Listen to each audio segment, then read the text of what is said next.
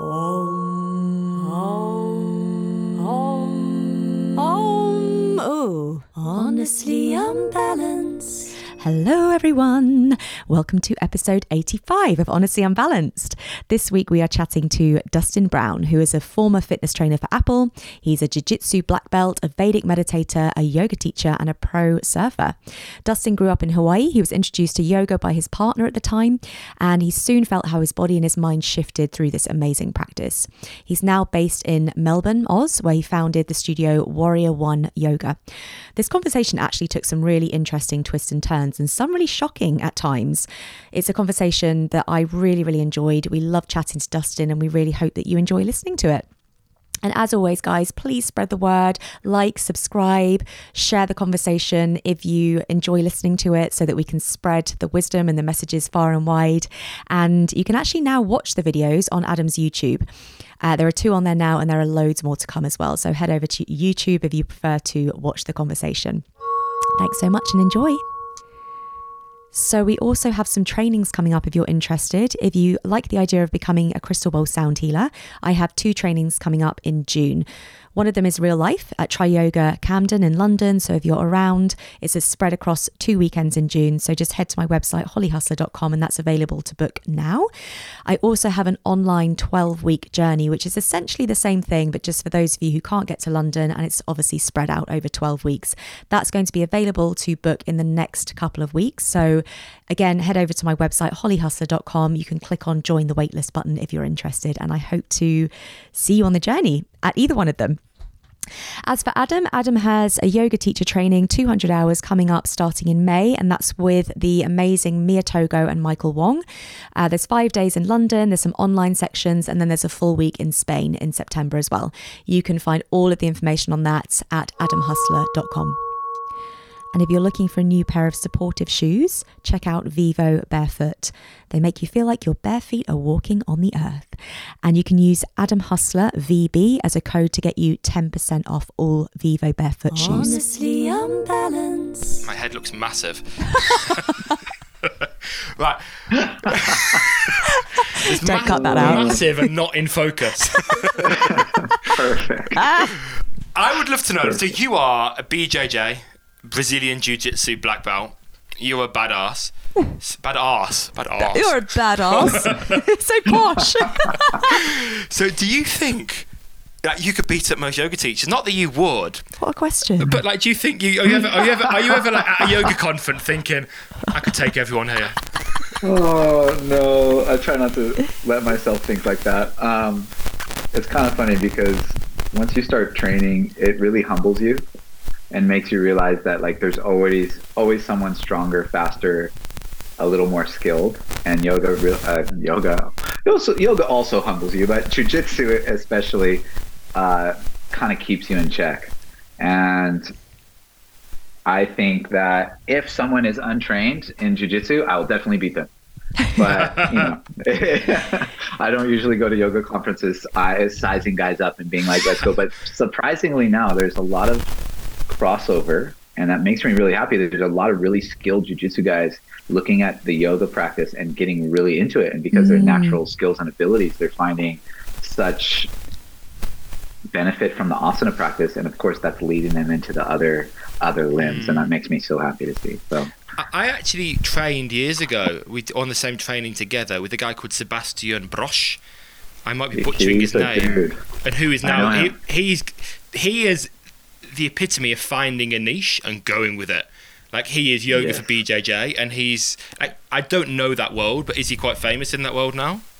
Yeah, he was really famous in jiu-jitsu because of winning major competitions, and he's a beast, him and his wife, and then they have their yoga studio. And to see him, he's very skilled at his martial arts, but then how he took that and transferred into jiu-jitsu is amazing. And he's helped a lot of jiu-jitsu practitioners live pain-free. And he's just I love his approach. It's very, Norwegian, Eastern European, that kind of like just straightforward. This will happen, Yeah, to the point. It's pretty special. But yeah, he has found his niche and ran with it. And I'm really happy because it's as soon as I found yoga through jiu-jitsu, essentially. Like, I was broken from jiu-jitsu. and I tried a hot yoga class and it changed my life. Instantly opened up my hands and all these things. And I was like, I need to do this every day. And so I started, and that was really what got me in. It was this pain relief that the asana practice offered me. And I was fully committed. That's really common, isn't it? That people start yoga due to either like emotional trauma or physical or physical pain. Yeah, they're like, this will fix me, or someone just convinces them to go. And for me, I always thought yoga was a bit strange, and I think even my parents and my religious background kind of like gave me a lens to look through that I was like, oh, that's a bit weird. That's definitely not for me. And then when I kind of like dropped my preconceived ideas and actually tried it, I was actually and completely blown away of how good I felt and how much it resonated. I'm like, oh, maybe these crazy hippies are onto something. And now you're one of them. I think I'm one of the crazies. And I think it was your wife that convinced you, wasn't it, originally to do your first yoga class? It was. Now ex-wife, but business partner, convinced me to go to a yoga class. I believe she bribed me, and I went and never looked back. I was pretty grateful. Was that part of kind of the initial dating? Was that kind of you trying to get into her good books? No, we were married for years at that point. I think it was just like she had found it, knew it was good for me, and I was like, yeah, no, never gonna do it. And she's convinced me. She's like, no, I think this would be good for you. It was something that like a date night we could do together, and then it turned into a thing. So I think hot yoga is often a really good entry point for people, isn't it? Because like people that do sports feel that they can sweat and it's a hard workout.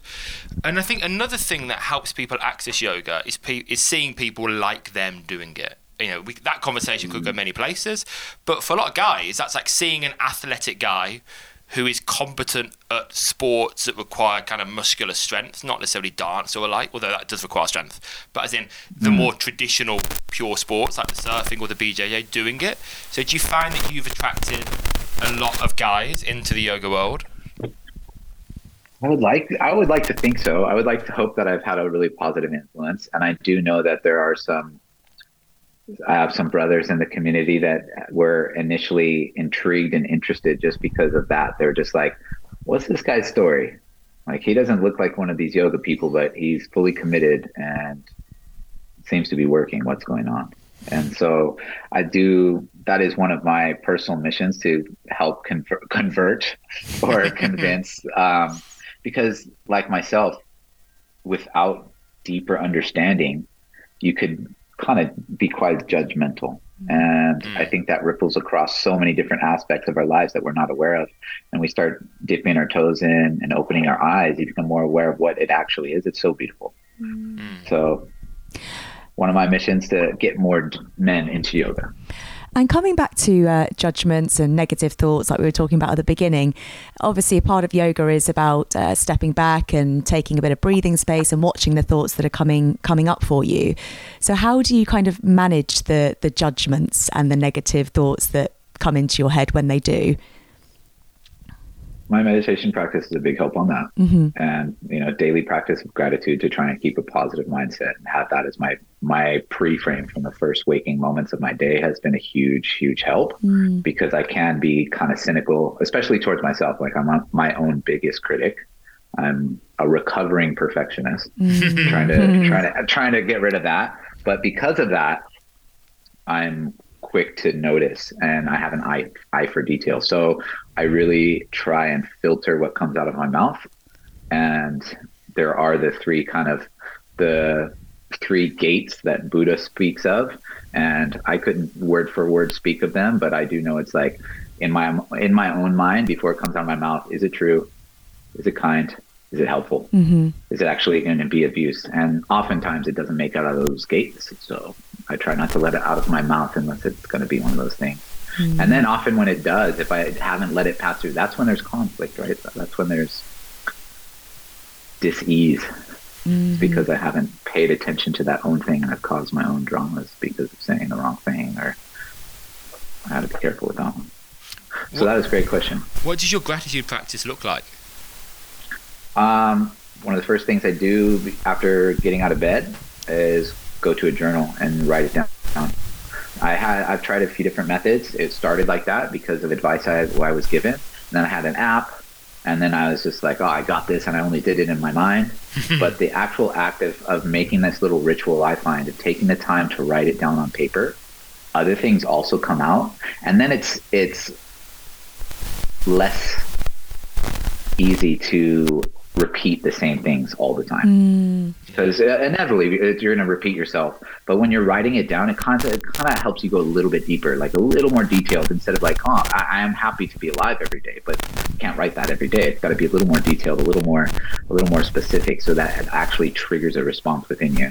I try and at least write something down that gives me some sort of like a feeling that I can connect to, like a person, a place, or a thing that I'm actually truly appreciative of, and to close my eyes, to take a few breaths and to feel that. And if I do that, it changes your state. And if I bring that state forward into my day, so usually my gratitude practice, 3 things I'm grateful for, 3 things that will make my day amazing, and 3 things I aspire to be. So like I am statements or mindset statements that I'm practicing for the day. And then I go into 5-minute breathwork meditation. I do a 4 count in, 6 out breath for 20 breaths, which is about 5 minutes. And then I start my day. Amazing. Do you ever miss a day? Yeah. Oh, yeah, for sure. I miss days. We were actually talking and I noticed the difference. Yeah, I bet. We were talking to a guest recently. We haven't released this episode yet, a guest called Sarah Titcher. And we were trying to work out like how to get more men journaling. Because she said, it was really, all my friends started when I was younger. It was like a cool thing to do. All my girlfriends were journaling. I thought, it's never been a cool thing for guys. Like, no one is. No. And it's like, how do we get more men to do it? I think when you actually feel that there is a positive response and that's spoken to and given a technique behind it, because I remember being taught journaling before, just brainstorm on paper, and it's just like, I'll draw you some doodles, like brainstorm on paper, like that's not really how it works for me. But if I have specific prompts, and then there's also there's the 5-minute journal, there's a mono journal, there's a bunch of brand journals, but they literally have written prompts in them. I think I have one of them lying around here somewhere, but it's like, so it's a date. And for me, I'm very action oriented. I like to tick off my checklist and my boxes that make me feel accomplished. So if you also, knowing that green brain mentality, if I have a little check box I can check off in the morning and start my day with that also adds that feeling of accomplishment, and then that compounds and creates momentum. So I find if you are goal orientated and you start to see that, like, okay, this is just another thing that helps me set up a mindset and, create some momentum. Often we feel like we're stuck or we're tired. As soon as you create some momentum, that builds and grows. And that's what I have found. So I think it would really help guys if they had one of these journals that had the things listed out, so they didn't have to think too much. Just like fill in these blanks. What are you grateful for? What's going to make you awesome today? What do you want to be? Go do it. And a little quote. That's all you need, I think. You speak about accomplishment.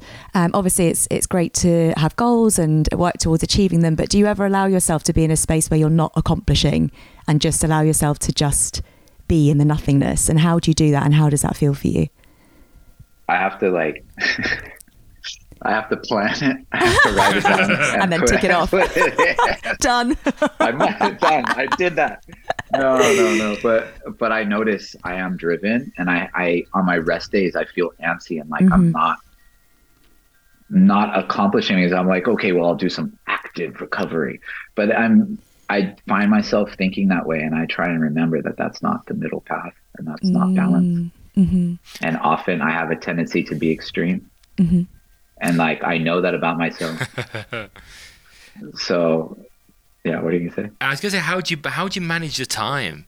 Because like, all these things that you do, and I've seen like you do this, the surfing, the BJJ. I presume you still surf. Yeah, I try and get in the water. And you practice yoga and the studio owning and the training. How do you balance all those things out? And then also, as a side note, we'll come back to that question just in a second. I read actually in a book by, do you know Ross Edgley, that weird guy that swam around the ocean, around the UK? Okay. He appeared on the show with Thor, Chris Hemsworth, recently as well. Like, he is just this unit who literally swam for 121 days around the UK, but also looks like a gorilla. He's huge. Anyway, in his book, he was writing that actually there is a gene that they've identified, and it's often nicknamed the Wanderlust gene. And what it means is that for you to get a dopamine hit, you need to get higher levels of dopamine. And so the people that have that gene are more likely to want like thrilling adventure, want to do adventure sports, want to kind of wander and travel around the world. So maybe you have that gene. Maybe it sounds like I fit that bill. But back to the original question. To manage my time, I don't manage the studios. I have my roles, and we have my ex-wife who's my business partner, and her role is managing the managers and managing the staff and managing behind the scenes. I help with teachers, and I help with retreats. I lead the teacher trainings, and I teach my weekly classes and do community. But if it was not for her and the team of management, amazing management team, it would be not doable. It's like it's a lot. So I'm very lucky. I have an awesome team that backs me, but to be able to fit those things in, I have to book it in. If I don't in my calendar mark out my training days, like Monday, Wednesday, and Friday lunchtime are all blocked out, Dustin is unavailable so that I can go to jiu-jitsu and train. Otherwise, someone will book at that time for a private or a meeting or this or that, and it'll go away. And the same thing with my morning. I have a yoga practice time, and I have my little set times that are non-negotiable, blocked out times in my weekly schedule that even my staff and other people can't book in or ask me to book in, so that I can do those things, because if not, it gets taken away and gets filled with other things. And those things aren't necessarily bad, but I want to be on the mat training jiu-jitsu because I want to stay sharp, and it keeps me fit. And it also, it's like the yin and the yang. Jiu-jitsu is very yang, yoga is my yin, and it just keeps me in balance. And if I don't get on the jiu-jitsu mat enough, I start to feel a bit antsy and kind of grumpy, and like it's such a positive release for all that energy. And if I don't have it, it does build, and I notice it. And the same thing with yoga. If I'm only doing yoga, you feel pretty amazing actually, but that pent up energy just builds. I gotta let it go. I get antsy. Have you ever had a period where you've stopped doing the other stuff and just done yoga? Yes. Oh, you've had that. How long did that last for? Like 6 months. I was like, I'm just going to focus. Well, and as well during the pandemic, like during lockdowns and that, you weren't, jiu-jitsu wasn't happening. So I didn't get trained jiu-jitsu. And I was in California. There wasn't much swell. And it was like super weird about surfing and going in the ocean. So there's a good 6 months where I wasn't able to surf or train. And so I was literally on my mat even more and just What was the reason for not letting you get in the ocean? COVID lockdowns. You weren't allowed to go surfing. Really? That's weird. Yeah. It's definitely They were making people wear masks down at the beach. What? And like, it was insane. Even in the water, they're like, if you want to go in there for a while, they're like, to go in the ocean, you need to wear a mask. That's strange. You're definitely over 2 meters apart in the ocean most of the time when you're surfing, I assume. You would assume. You know, though, the jiu-jitsu people were the people I think I felt most sorry for. Obviously, I felt sorry for the people who actually had COVID. But in terms of sports people, it seems such a far-off thing that one day you could like have your face smushed against someone again. Like tennis, well, okay, that could come soon. Yoga, just some nice spacing. But like just sweat and blood dripping in each other's face. Literally, it is the most full-on, like intimate, close to people sport ever. So what did people do? Like, did any of your people friends? were super parent? Like, I think a lot of people just trained undercover, and they had their little garage gyms. And after a long time, I just got mats and did privates and had my friends over to the house and rolled on them. And then some gyms were secretly open and just had like construction paper up over the windows, and were running things behind closed doors the whole time. And I think they did what they did to survive. And I think a lot of that went on in kind of all different ways, because even in Australia, people are telling me stories like they had drones flying over people's houses and following cars, and they have amazing taxpayer budget over here. Like they have a huge surplus of money. So they were not wasting it during lockdowns. They were spending it on every possible way to make sure they were diligent, keeping people within a 5K radius of their house and all this stuff. God. So I'm very grateful I was in LA during those times where it was a little more slack. And like, as whereas you couldn't go surfing and do things out in the open, you could go for road trips and drive to like the national parks and go to places where no one was around. And that was pretty special. Beautiful. Did anyone do that? Did anyone like take mats out to a national park, like jiu-jitsu and stuff? Did you? That would be cool. I took yoga mat and went and practiced in the park and did stuff. Yeah. What do you feel that you maybe a bit of a deep one, but what do you, if you couldn't do a lot of what you love during lockdown, well, on the sly a little bit, but what do you feel that you learned about yourself during the pandemic? I don't, there's a lot of alone time, and it just made me realize that if you're not content with who you are and have a practice that constantly reminds you of like going inwards and being able to be content with just being and being yourself, you start to go crazy, or you find some sort of unhealthy outlet. And that's what I really noticed, like whether that be food or alcohol or drugs or Netflix binging. Like I saw a lot of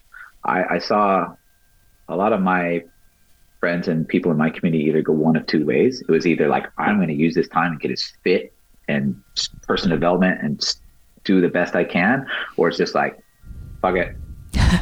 Let's see. Let's do whatever. Yeah, yeah, totally. And or they were good for a while and then they kind of fell off and they got sad. I think even towards the end, it was just so hard for everyone.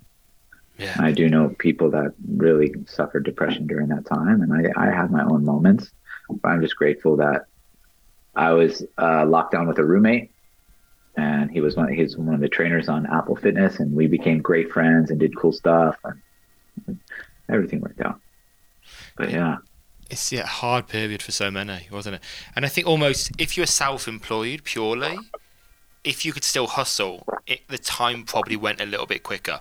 Because you were just doing stuff every day to try and make some money. I guess if you were self-employed as a dancer, then maybe that would be still hard. But I know some dancers that actually grew their profile thanks to like their partner who was really good at making videos. For instance, and then suddenly they build a massive profile through that. But I guess it's the people that actually have normal jobs that were still getting paid, but just didn't have anything to do. Like where we lived at that time. Nowhere to go, yeah. We were in like a one-bed flat, and we didn't have a lot of green space near us. We had like a bit of a walk, which was wooded, but that was it. And we didn't have a car.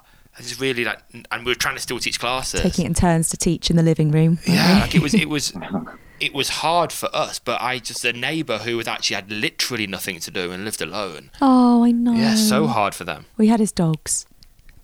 Yeah, he had two dogs. And dogs got a lot of love. They got a lot of walks. Yeah.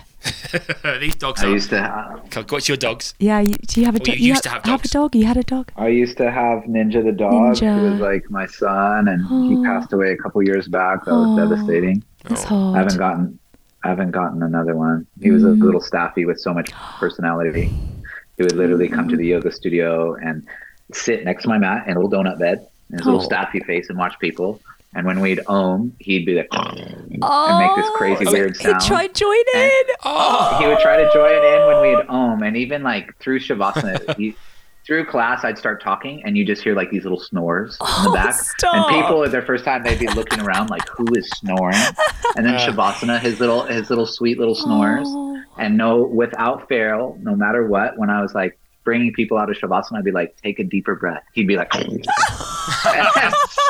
do this like loud snort. I feel like and everyone would laugh and come out, and it was just he was. Oh, that's so bless sweet. His little soul. I miss him so much. That's really special. So that during during the pandemic, was it, or no? Maybe just after. Just before. Yeah.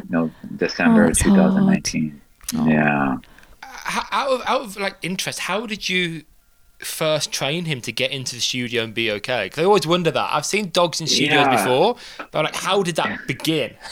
And how did I had him since he was 8 weeks old, so a tiny little pup, and he was always with me. And by the time I opened the studio how old was he? He was probably at least like 5 or 6 years old already. So he had already been really well trained. He was super obedient. And he was just like, because before yoga, before we had the yoga studio, he would come with me to jiu-jitsu. And he wasn't allowed on the jiu-jitsu mat, and he knew that. And so he would just sit on the side of the mat and watch.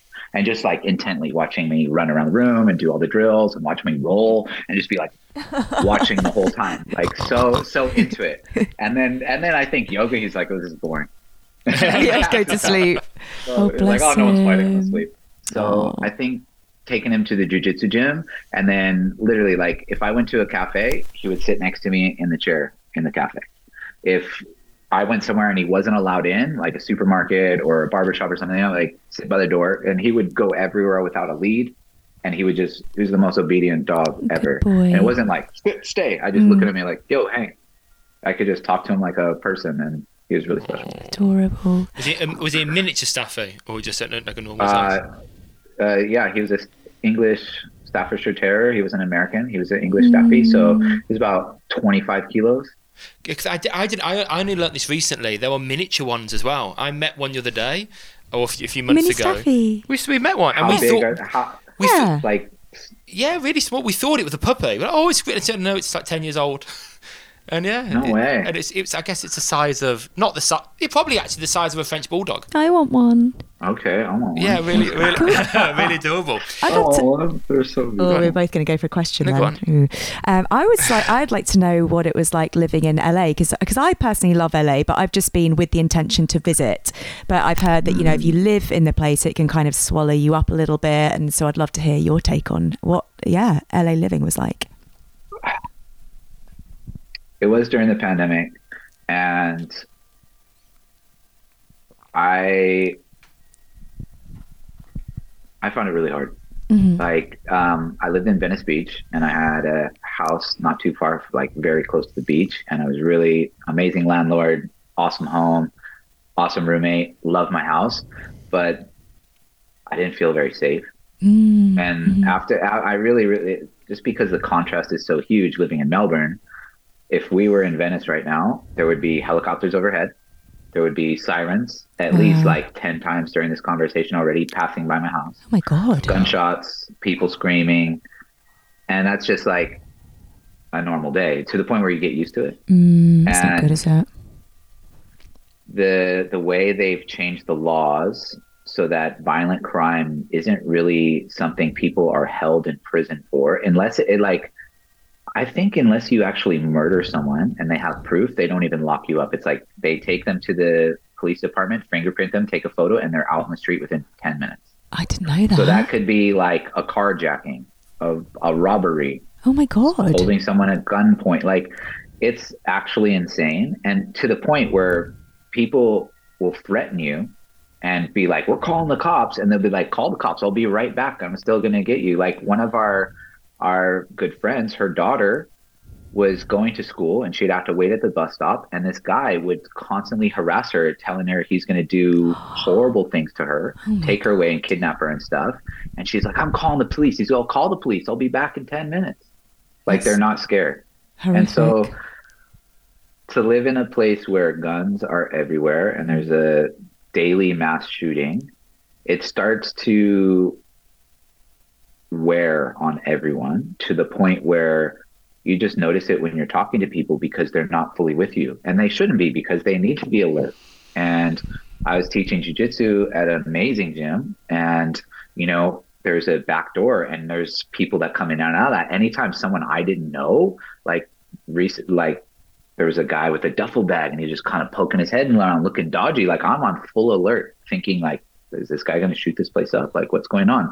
And so I find that really, it's hectic to even think about that.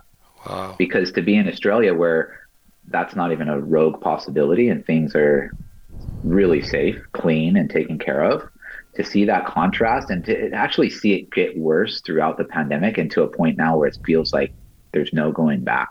And so I really noticed that where I was living in LA, and I started seeing violent crime and robberies go up to a point where it's like, insane. Is that indescribable? Is that area worse than other areas local? That the Venice Beach area? Well, the thing was just I think all of LA. So Venice has its own unique problems, but to be honest, like unless you leave something out, if you leave something out, it'll be stolen. As long as you lock up your things, lock your house, it's pretty safe. And as long as you're not going into these areas or messing with, like, say, the homeless community or anything like that, they kind of stick with their own. You don't mess with them, they don't mess with you. Unless you leave your stuff out, they're going to steal it. However, people are targets, and gangs and organized crime are going into all the wealthiest suburbs and literally just like going to people, following people home and stealing all their stuff at gunpoint and all these different things. So living in LA started to feel really unsettled. What I miss about LA is my friends and the community there. I have some amazing friends, and the team that I was working with at Apple are really special, and I really miss them. And I miss like the beautiful weather, but to trade that for feeling safe every day and not feeling like you have to worry about getting shot is pretty nice. And I'm really grateful to be in a place where I can have an amazing lifestyle and pretty much very similar lifestyle without those factors. What made you choose to live in Australia? Sorry if we've covered this already, but I don't think so. I originally moved long time ago in 2005 to live with Nova, and I was loving Australia, didn't want to leave, and moved to Australia because she would need to finish uni in Melbourne, where she's from. And then through that time, global financial crisis in 2008 hit, and Australia wasn't affected. So we had planned to go to Hawaii or back to the US and just never did, because Australia was awesome, and eventually really put in roots and settled. How is Hawaii? Actually, sorry, I was going to say, how is Hawaii in terms of what you just Hawaii's mentioned? Much different, way different, like night and day. Hawaii is its own country in essence. They would like to be their own country actually, but it feels like a whole nother world in comparison to the continental US and California. That's where you're from, Hawaii. Night and day, yeah. So I'm from a little island called Kauai, the Garden Island. Kauai. And like Oahu does feel a little bit like a big city on the beach, but then you go around the corner to the east side or up to the North Shore, and it's an island. It's so beautiful and amazing. And then Kauai itself is one of the most beautiful places in the whole entire world, and it has so many microclimate and some little ecosystems within this tiny island. One of the things that really makes me proud to be from there, but also that blows my mind, is that Dalai Lama one time went to Kauai and took a boat ride around the whole island.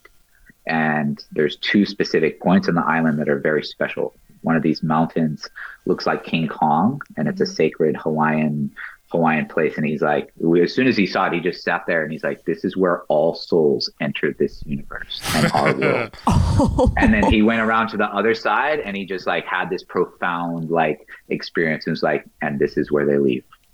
Oh wow. The end. I'm just like, yeah, it's just like, okay, wow. It's just like, it feels like one of these places. I don't know. I mean, you've been to Bali, right? No, I've not been. You've not, have you? Never been to Bali? No, never been. Where else is one of them? Ibiza? Yes, Esvedra, the rock. Is that what it's called? So there's Vedra. And there's these places, the magnetic way lines, right, where they cross. Vedra and Ibiza is one of them. Koh Samui, Thailand is one of them. Bali is one of them. Kauai is one of them. Sedona, Arizona. Joshua Tree. There's one in Bulgaria. I think there's one in Bulgaria. There's one in Bulgaria. So there's like they're all over the world where these lines cross. But where they intersect tend to be very, very special energetic places. And so it's very interesting because I noticed myself, like, before knowing about these, there's just like this feeling, this connection to this place in the way that it is. And in Hawaiian, there's a word called mana, and it's also the same in Maori, and it means it's like a presence or a feeling. It's kind of indescribable, but it's like this powerful connection to the land and the environment around you that it's like almost like it touches your soul. And you feel instantly at home and some sort of grounding that you can't quite explain. Love that. Yeah. And they believe, this is an aside, I was listening to a podcast with a really good, I think Harvard-based was he a psychologist, researcher, and he was saying the idea of awe, as in to be in awe of something, there is increasing evidence that it's as much a fundamental emotion to human beings as anger or love. To be taken in awe by something. Yeah. So we need that. We need the awe. We need those places then those places that just take your breath away. There's something about them, right? Bodies of water. And you've mentioned kind of Buddhism twice now. Is that something you relate more to than, I guess, traditional, as it were, yoga philosophy? I really resonate with some of the underlying teachings. And I think, that's where it all kind of started at the basis, right? So I think it all derives from that. But I wouldn't say I'm Buddhist in any way. But I do, like some of the things that the Buddha said definitely resonate. And I do love that he wanted to abolish the caste system and make these teachings and this pathway to enlightenment really accessible to all. I really like the fact that Dalai Lama says he almost doesn't care if Buddhism survives. He's like, in the future, you can call the teachings whatever you want. It's the teachings and the way of living that are important, not the name Buddhism. If you want, if he says if you want to call it mindfulness, and that's what Buddhism becomes, fine. As long as you're doing the things, just do the things. Yeah. It's like, call it anything you want. Do these things. Yeah, be nice to people, be compassionate, interact with the world in a loving, kind way. What do you think enlightenment is? You're getting very deep this morning, you know me, I'm a Scorpio. I can't do small talk. Go. What do I think enlightenment is? I think that it is when your thoughts, actions, and essentially who you are is connected to your deepest consciousness. And through that, it's not just your consciousness, but a more unifying sense of awareness, and not me, but a we. So this, the enlightened beings, they don't see the difference between the guy on the street and their mother, to be able to look at everyone with love. And I think we all have the ability to have enlightened moments. And I like this concept that is not mine, but I've learned that maybe there are no such things as enlightened beings, but people that have these enlightened moments and they learn to string them together and keep them going. Oof, that's nice. That's actually what the podcast is based on, in a sense. We read Jack Cornfield's book after the Ecstasy of the Laundry, and the idea being, I haven't read it. It's amazing. But I've heard some quotes from it. I think it's quite a long book, but it's lots of kind of conversations with people that one might perceive to be enlightened or have received enlightenment, whether that be monks, whether that be nuns, and the idea being that, as you say, enlightenment is really a moment. And you see how you can carry that on, and you can remember what you learnt in that moment and practice it then while you do the laundry. It's a really good book, and that's kind of the name of the podcast, Honestly Unbalanced. The idea we speak to people who are in wellness, and their whole career is wellness in the broadest sense, but we're still not entirely. None of us are there. None of us are fully balanced. That's true. I feel like you need to ask a logistics question, Adam, or something practical. And I feel you've done mushrooms or something this morning. for anyone not listening, not watching this, when you were describing that, I don't know if you noticed, Holly had her eyes closed, waving backwards and forwards. I wanted to absorb the information. Cheeky little microdosing this morning. This is the sign that our little baby is sleeping better now. Yeah. Because a few episodes lately, Holly's been closing her eyes because she's been falling asleep. Not because I haven't. Previous guest, that's not the case. If you're looking for a new yoga mat, look no further than Lifeform. They are by far the best yoga mats. We've been using them for years. Plus, they come in all the pretty colours. So head over to Lifeform if you want to purchase one of those for yourself, and you can use the code HUSTLER10 for 10% off. I would love to talk a little bit about communities now. Like, as in, yoga studios were hit quite hard, lots closed down, had to reformat what they're doing. And there's been a bit, I've noticed in the UK, a bit of a trend with teachers, I think, being a little bit scared and just jumping to what's perceived to be the next best thing. As in, what I think people need at the moment is persistence. Like, just keep doing your thing and hope that people will come back. And it might take a little bit of time. And even yesterday, I saw someone I hadn't seen for 2 years because they just hadn't been to a yoga studio. Like, people are coming back. But I think due to perhaps fear, teachers are like, oh no, I need to do this instead, or I need to quit teaching yoga, or there's a new studio opening, I need to jump to that one. And I'm seeing that quite a bit. So I guess what have you seen in regards as a studio owner, but also as someone who knows lots of teachers in the yoga community? What have you seen since COVID, and how have you? That's crazy. I have seen a bit of that as well. Like, teachers leaving the industry and like going back to corporate, and they're like, oh, I'm going to stop teaching yoga and I'm going back to corporate. And I'm like, wow. I'm like, why?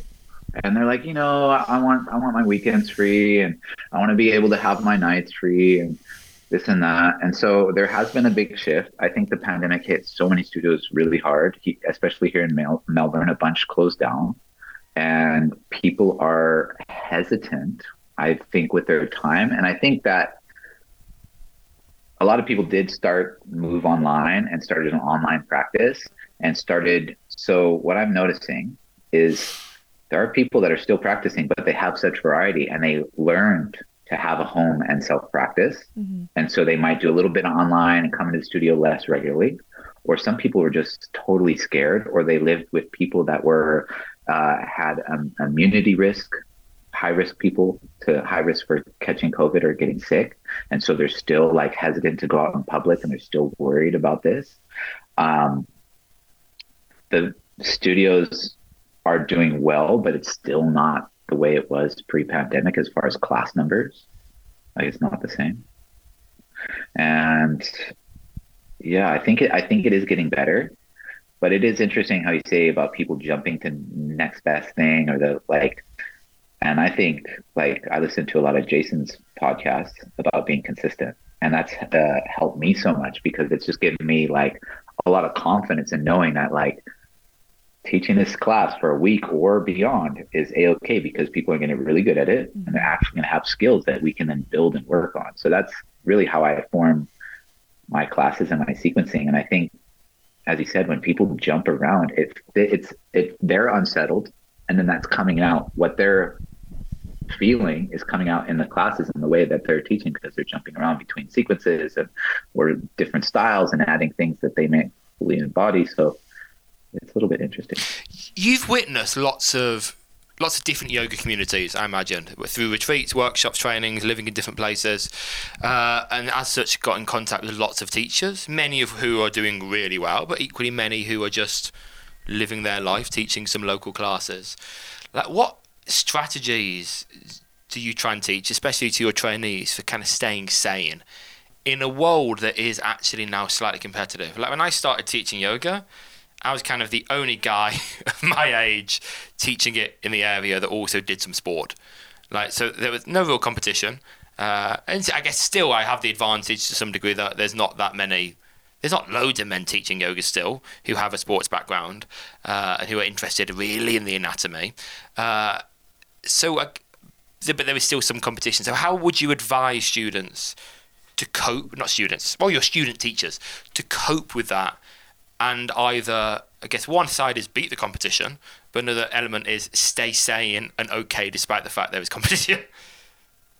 The biggest and most animate piece of advice I tell them is to not lose their own practice. And something I notice is they graduate with YTT, they're super excited, they take every opportunity given to them, and then they have zero time. And they've gone from literally being in studio every single day, practicing with their favorite teachers every single day, to being that teacher and being on the other side. And so they lose their practice, and within a couple months, they're headed quickly towards burnout. And so my biggest advice is not to forget what brought you, and to not lose your own personal practice, because the biggest edge that you could possibly have is to be embodied. Yes. to truly embody what you're teaching your students and your craft. That's what's going to make you a commodity. Like, let's face it, anyone that has the expertise of lots of time doing what they do, like the 10,000 hours plus, and they truly love it, if they're passionate about it, they're going to be a commodity in their community or in their studios, because they live it and they love it. Like, as soon as I think about my favorite teachers, why do I like them so much? For those reasons. They live it. They've incorporated it into part of their life. They embody it, and I feel that what they give me is authentic and real. So how do you do that? Don't stop practicing. You can't pretend. Do the yoga. Yeah. You can perform, and there's a difference between performing of the teacher, and there's always going to be a performance element to it, isn't there? You know, as someone that's done loads on camera, you know that there is a performance component, but you can't just perform because and then parrot what other people say, because people see through that completely. There is no true you to teach, and if people just want to witness a performance, they can get that from anywhere. Exactly. And it's like, you know what the best moments are? When I have a brain fart, or I say the wrong side, or I mess up, I put two words together by accident, and I say, like, move your fingers off, like, you know, like, something ridiculous, and then we all have a giggle. Like, it was a few months ago now, but I was teaching, and it was a busy class, full class. And in the front row, as I'm demoing, there's like 4 YTTs, and they're in training, and we're flowing, and someone like I forget the exact moment, they either asked me a question or someone made a fart sound or something very distracting. And like, we all paused, like the whole room just went quiet for a split moment, and we had a little like giggle at whatever just happened. And then I went to continue the sequence, and I just had a complete blank, like full brain fart. And I just was breathing. I didn't say anything, and I smiled. And like, I look over, and the YTTs are all looking at me, and I'm like, I had a brain fart, and like the room just died. We're all just like laughing so hard. And during that laughter, it came back, and I was like, okay, I got it. And we kept going. But those moments when you're real are so valuable. It's that moment of connection, because often you forget as a teacher, you put your teacher on a little bit of a pedestal. You look up to them. And if your teacher is this perfect entity and they don't ever make mistakes, and it seems so unattainable, but when they're real and they have a giggle with you and they connect with you, it's so special. And so I think, like, when we can first start teaching, we could get into these habits of trying to be perfect and trying to make the best experience. And we all want to give our best and give our best experience, but part of that is being human. And being human is not being perfect, and allowing yourself to say funny words and have a giggle and be real. And I think that makes it. There's a nice quote. I never remember who says quotes, which is really bad, but one comes to mind, and it's, don't try to be perfect, because you'll have no one to relate to. And it's true, isn't it? Because there's no such thing as perfection. And it's when you're a new teacher, it's so hard to make mistakes and not forgive yourself for them. I remember making so many mistakes, but people would come up at the end and say, like, it's nice, like, we actually like you for the mistakes, and it does make you real, and it's relatable. So yeah, just confirm. And that's what brings people back to the studio as well. That's the experience you can't get. Well, actually, when I record our own online classes, because we've got our own little online platform as well as other stuff, I leave every mistake in. Like, I don't edit. I refuse to edit it, because this is just what you get from a real class. I'm trying to make it as close to my real class as possible. It's not quite as fun, because a pre-recorded class, you can't vibe off people, can you? But that is what you will get if you come back to the studio. You'll get that banter, you'll get the laughs, you'll get the interaction, you'll get the stupid stuff, you'll get a little bit more maybe swearing or like. That will bring people back. Yeah, you gotta have those moments, you know, like it makes it so funny. I have a story. I'm not going to tell. It's a little bit inappropriate and embarrassing. We like inappropriate and embarrassing. Are you sure? You could do synopsis. Little synopsis. Oh, just we were in a full class again, and we're getting. Do you know the pose egg of the universe? Egg of the universe. You wrap your arms around your shins, and you hug, and you place your forehead on your knees, and you're sitting on your sitting bones, and you lift your toes. So you're just sitting on your toes, on your sitting bones, and you're in a little ball. And I guess that was too much abdominal pressure for someone, and they produced the loudest fart I've ever heard in a yoga class. And because we're all there and all our heads were down, it was a very embarrassing moment. And not a peep. I was like, not a peep. Don't laugh, don't laugh, don't laugh, don't laugh. And no one laughed, because if people like popped their head up, like, it would have been obvious, and that person would have been so embarrassed. And it didn't happen. And so after, it was just one of these moments I had to hold inside. And then after, a few people came up to me and they're like, "How did you not laugh?" Yeah, that was a moment. I quite like that everyone was kind of in it together. I was going to say that. It was very kind. like what's it called? That old film where I am Sparta. I'm a It's an old film. And it's set in those kind of like ancient Roman times, and it's the Roman legion is looking for like this rebel slave, and like, who is whatever name, not Sparta, but Sparta, and everyone's like, I am Sparta. And they all admit to being that person, and they're kind of in it together. That's kind of what I see that as. Everyone kind of acknowledging that they did the fart. That's so funny. But we call that pose, or I know that pose as wind relieving pose. Oh, there you go then. Apanasana. Yeah, when you're on your back, right? Yeah. You squeeze in. Yeah. This is like not on.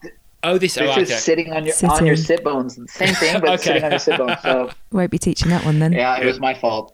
Should have seen that coming. Should we do some quick fires? Let's do some little quick fires now. You fire away first, Holly. Okay, first quick fire. What are you grateful for today?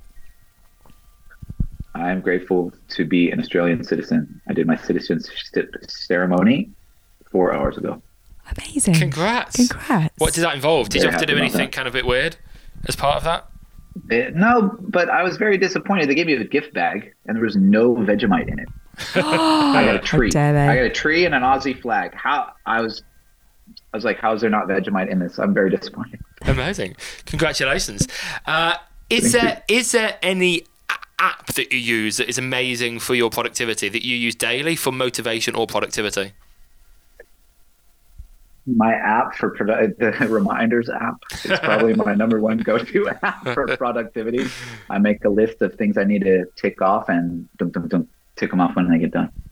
And maybe you could leave our listeners with an inspirational book or podcast that you've listened to recently. I was recently listening to a podcast called The Ed Mylett Show. And it was a very interesting episode on how your gut and brain are directly interrelated. And I will pull up the episode quickly right here. And it's the groundbreaking science between your mind and gut health with Dr. Amy Shah. And that was a really interesting episode. They were talking about poop and all kinds of other things, but how it directly affects your mindset, your drive, and your physical performance, and how that's all interrelated. How are we spelling Mylett? It's the Ed Mylett Show, EDMYLETT. Cool, thank you. And amazing. Then where should people find you, whether they be in Australia or beyond? You can contact me on the Instagram at DBrownYoga. Did you say the Instagram? It's like an old man. The old Instagram, or at Warrior One Yoga. And you can find me in Australia teaching at my yoga studios. We also have international retreats and teacher trainings and some cool things with some other really familiar teachers you might know coming soon, hopefully. So amazing. Cool. We'll put all of that in the show notes. Thank you so much for coming on the podcast. Thank you for having me. It was a really fun conversation. I enjoyed it a lot.